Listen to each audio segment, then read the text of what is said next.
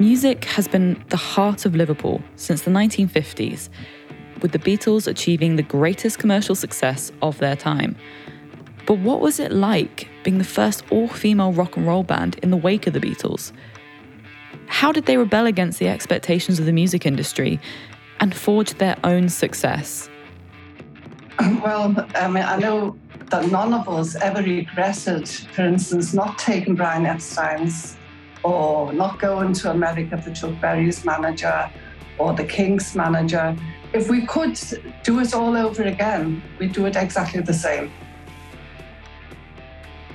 And what about now? In a world where you can record a song in your bedroom and upload it straight to SoundCloud, where songs get discovered by being used in TikToks, where social media is king and the big record labels only care about their bottom line. How are small record labels in Liverpool defying industry standards and putting their artists first? It's really important for artists to own their own music, to own their own masters. There's been some high-profile cases recently, like Taylor Swift, where, you're tempted by a pot of money when you're 15 and, you sign everything away.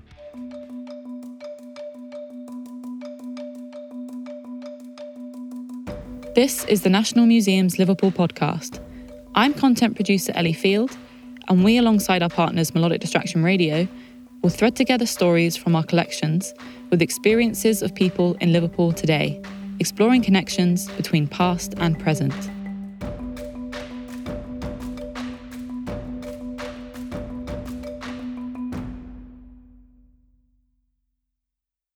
We start off with a story from Melodic Distraction presenter Nina Franklin.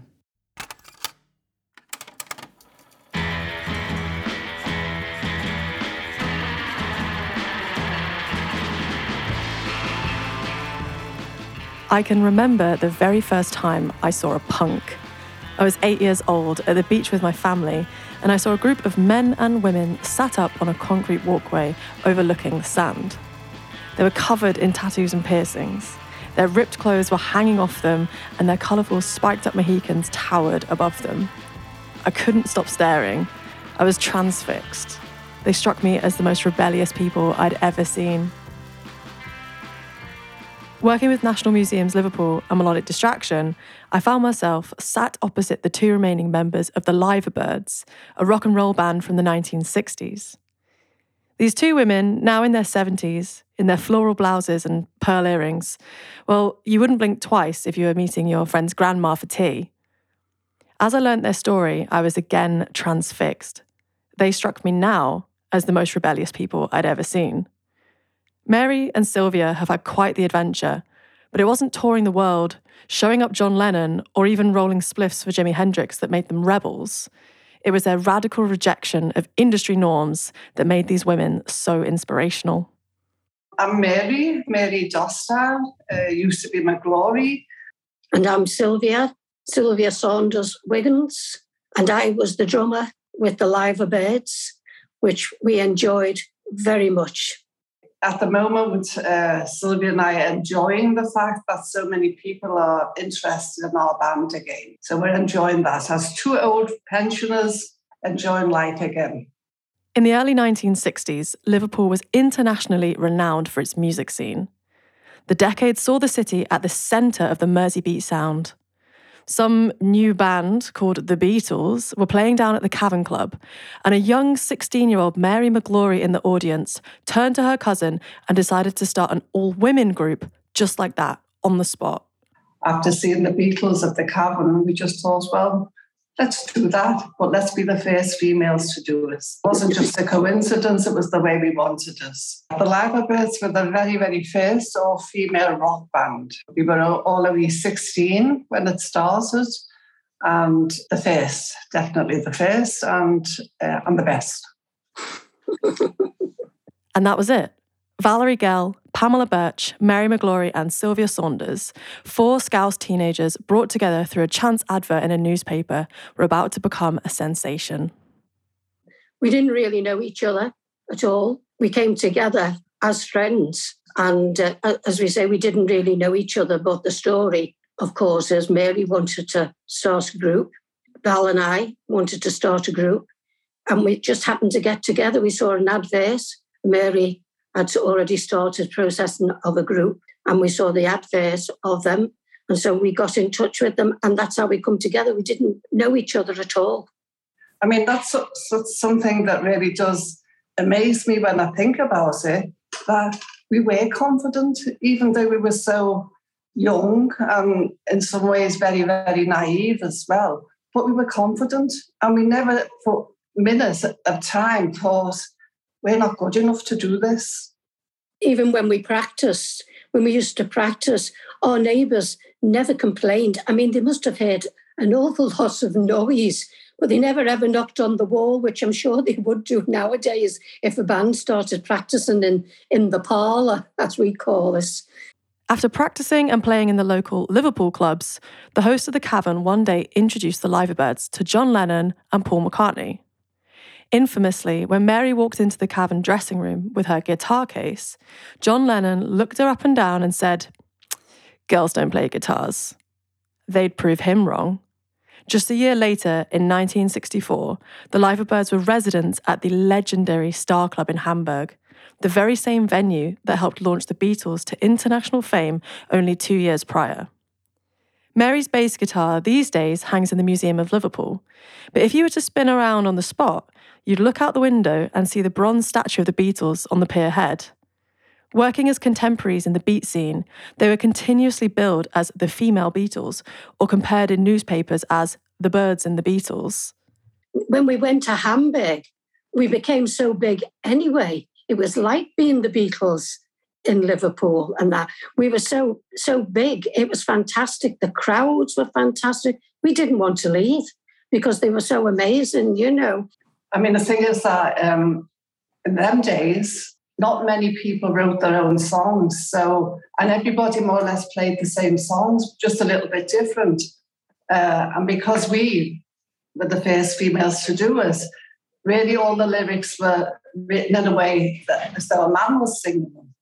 And so we had to change them that it's a woman singing them, you know. And that made it even more interesting, I think, for the music, that all of a sudden it was girls singing these songs and not what they were used to up to then, male. And I think that's what made it so special. When you think that people like Chuck Berry or Muddy Waters, they had never even heard their songs from women. And because we did a more rhythm and blues type of beat, it made it really, really special. The Liverbirds went on to tour all over Europe: Austria, Switzerland, Denmark, Holland, Sweden, Germany, you name it. They toured with the Kinks and the Rolling Stones and opened for Chuck Berry in Berlin. Yet even with these accolades under their belt, an all-women group in the 60s music world wasn't exactly an easy ride.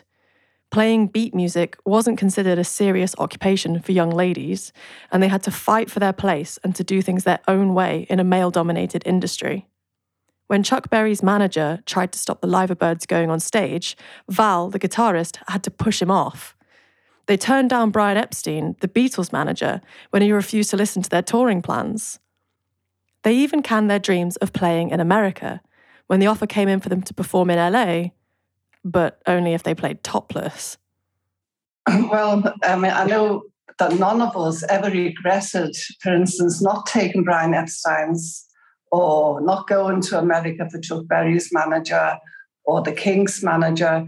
If we could do it all over again, we'd do it exactly the same. There was never a disagreement about what things we were going to do and what we didn't want to do. We just were strong as the thought, the way we were. We didn't need to do anything that we didn't want to, because we knew that people that wanted us, they wanted us the way we were. Exactly, because we were real good friends. We became really good friends, and we all decided ourselves what to do and what not to do. There was never any disagreements. Oh, no, we're going to do that. You're going to do that. No. It's amazing, really. I mean, you can't believe it, but it's true. The importance and strength of female friendship comes up again and again.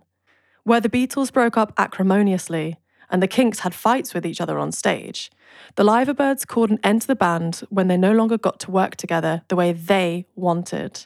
Sylvia fell pregnant and was told that she needed to stop drumming for the health of her unborn baby. and Val took on care responsibilities for her partner who'd been paralysed in a car accident. Boo-hoo to what record labels or tour managers might think. When it wasn't fun for them anymore, the Liverbirds called time. In an exploitative, image-obsessed, fast-paced music industry, can there be anything more rebellious than sticking to your values, standing by your morals, or standing up for your friendships? You would be surprised of how many young girls came up to us afterwards and said, "You've just been an inspiration to us to carry on doing the music. We love it and we absolutely love what you do." And there was plenty of good things, and I wouldn't regret anything that we've done.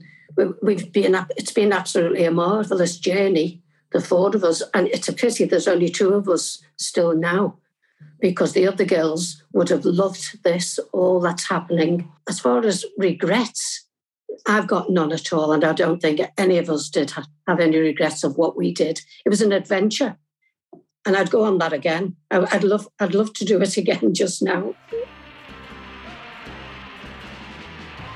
There's something so powerful and moving about how these four women from Liverpool had their talents, adventures, and their time in the limelight, but it's their friendship and integrity that shines strongest through the story.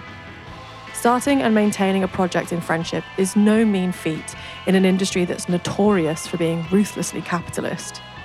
Cheesy as it is, maybe just being truly authentic was the real rebellion the whole time.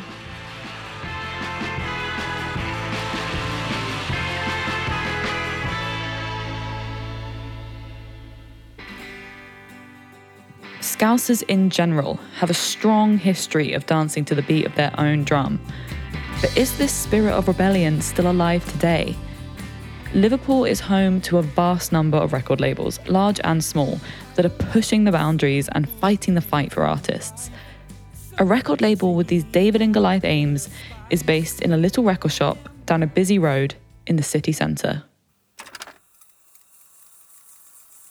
In 2016, Neil Tilley opened his record shop, 81 Renshaw Street. The building has great significance in the Liverpool music scene, as it used to be the headquarters for the Mersey Beat, a music magazine made to reflect and promote the outpouring of new music talent that Liverpool was producing in the early 1960s. In 2019, after establishing a successful business, Neil decided it was time to get more involved and set up his own record label, 9x9 Records. When I started the label, it was through a desire really to help promote local artists, develop artists, and basically end up with work with them from scratch, from an idea, and see that through to a finished product. Neil wanted to make sure his record label was fair on the artists, so he made sure the music ownership always stayed with them. It's really important for artists to own their own music, to own their own masters. There's been some high-profile cases recently, like Taylor Swift, where you're tempted by a pot of money when you're 15, and you sign everything away. But what we do is we license the music to the label for a set period of time. So ultimately, the ownership is still with the artist, and then we'll put it out in whatever formats we agree. But certainly, if an artist is approached by a major, especially, they should really tread carefully. They may well get on with the A&R guy and the label, but that can all change. They can move on, and things can move very quickly. When the record label started signing more bands, he decided to bring in Christian to help support with social media and much more. Christian also has experience in the music industry and really resonated with Neil's way of doing things. I think in the case of any sort of independent record label, it should always be the way. I was always spooked when I was younger by a friend's band that I knew, and they'd had a little bit of success. I think they got played some XFM play and things like that. They sort of hooked up with some fella who had some money and lived in Wales, and I think he had a recording studio, and they signed all of their music away, and they were a very formative stage as a band. I think they were all like 18, and they ended up breaking up years later. I was asking if there was, their music was still available for me to release on Spotify, just because I felt like it was something that should be on Spotify.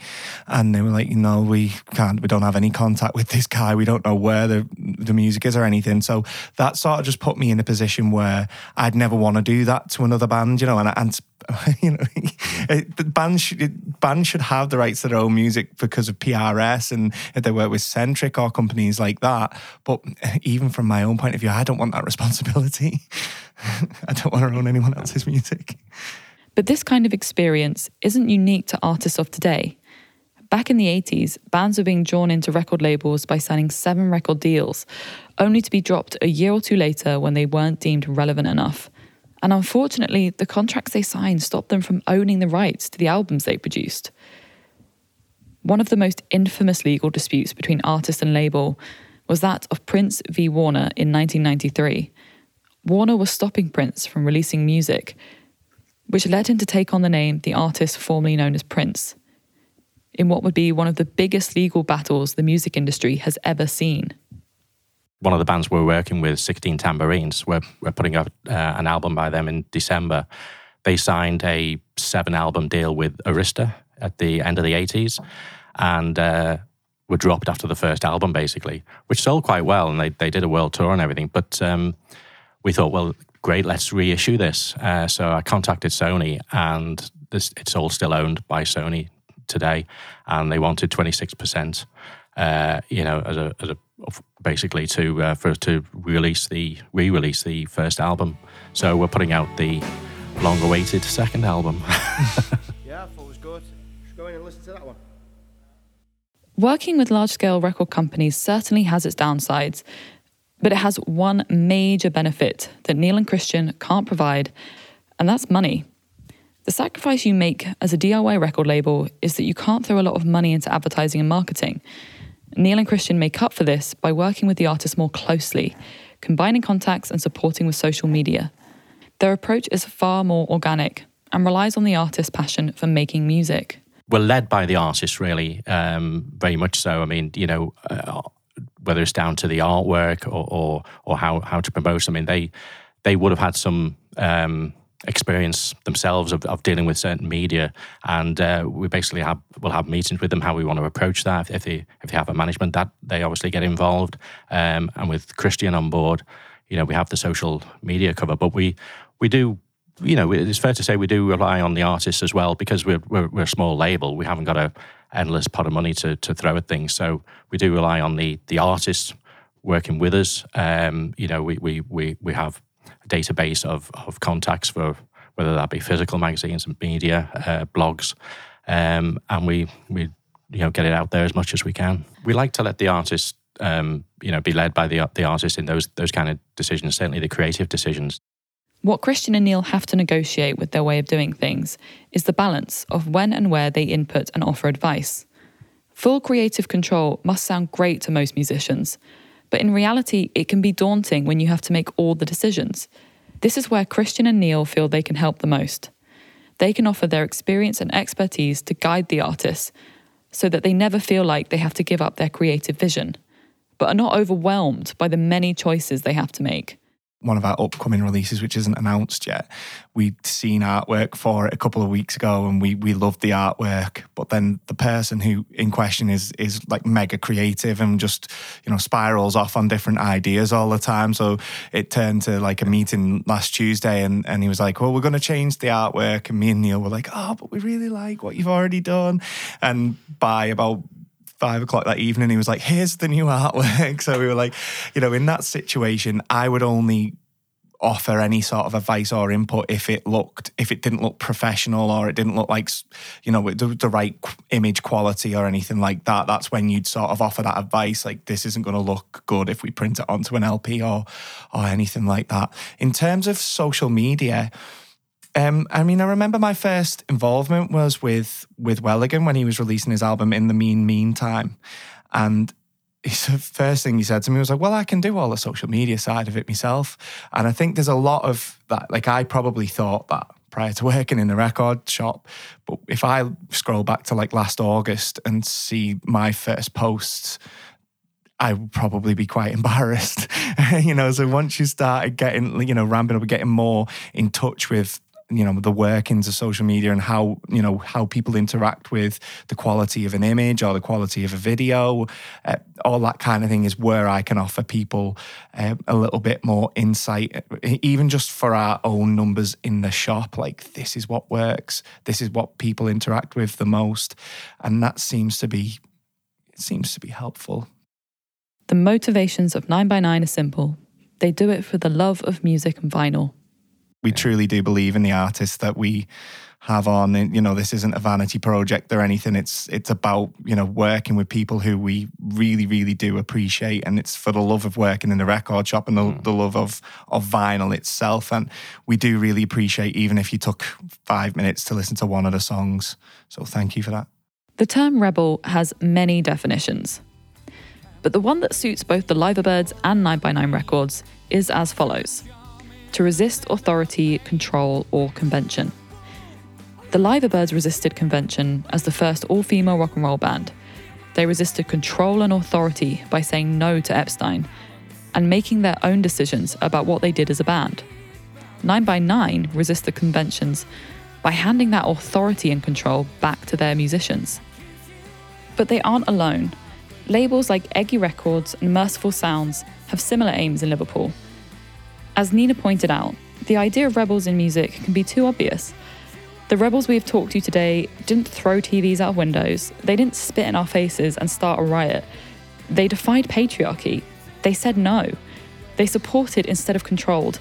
And most of all, they were motivated by their love for music.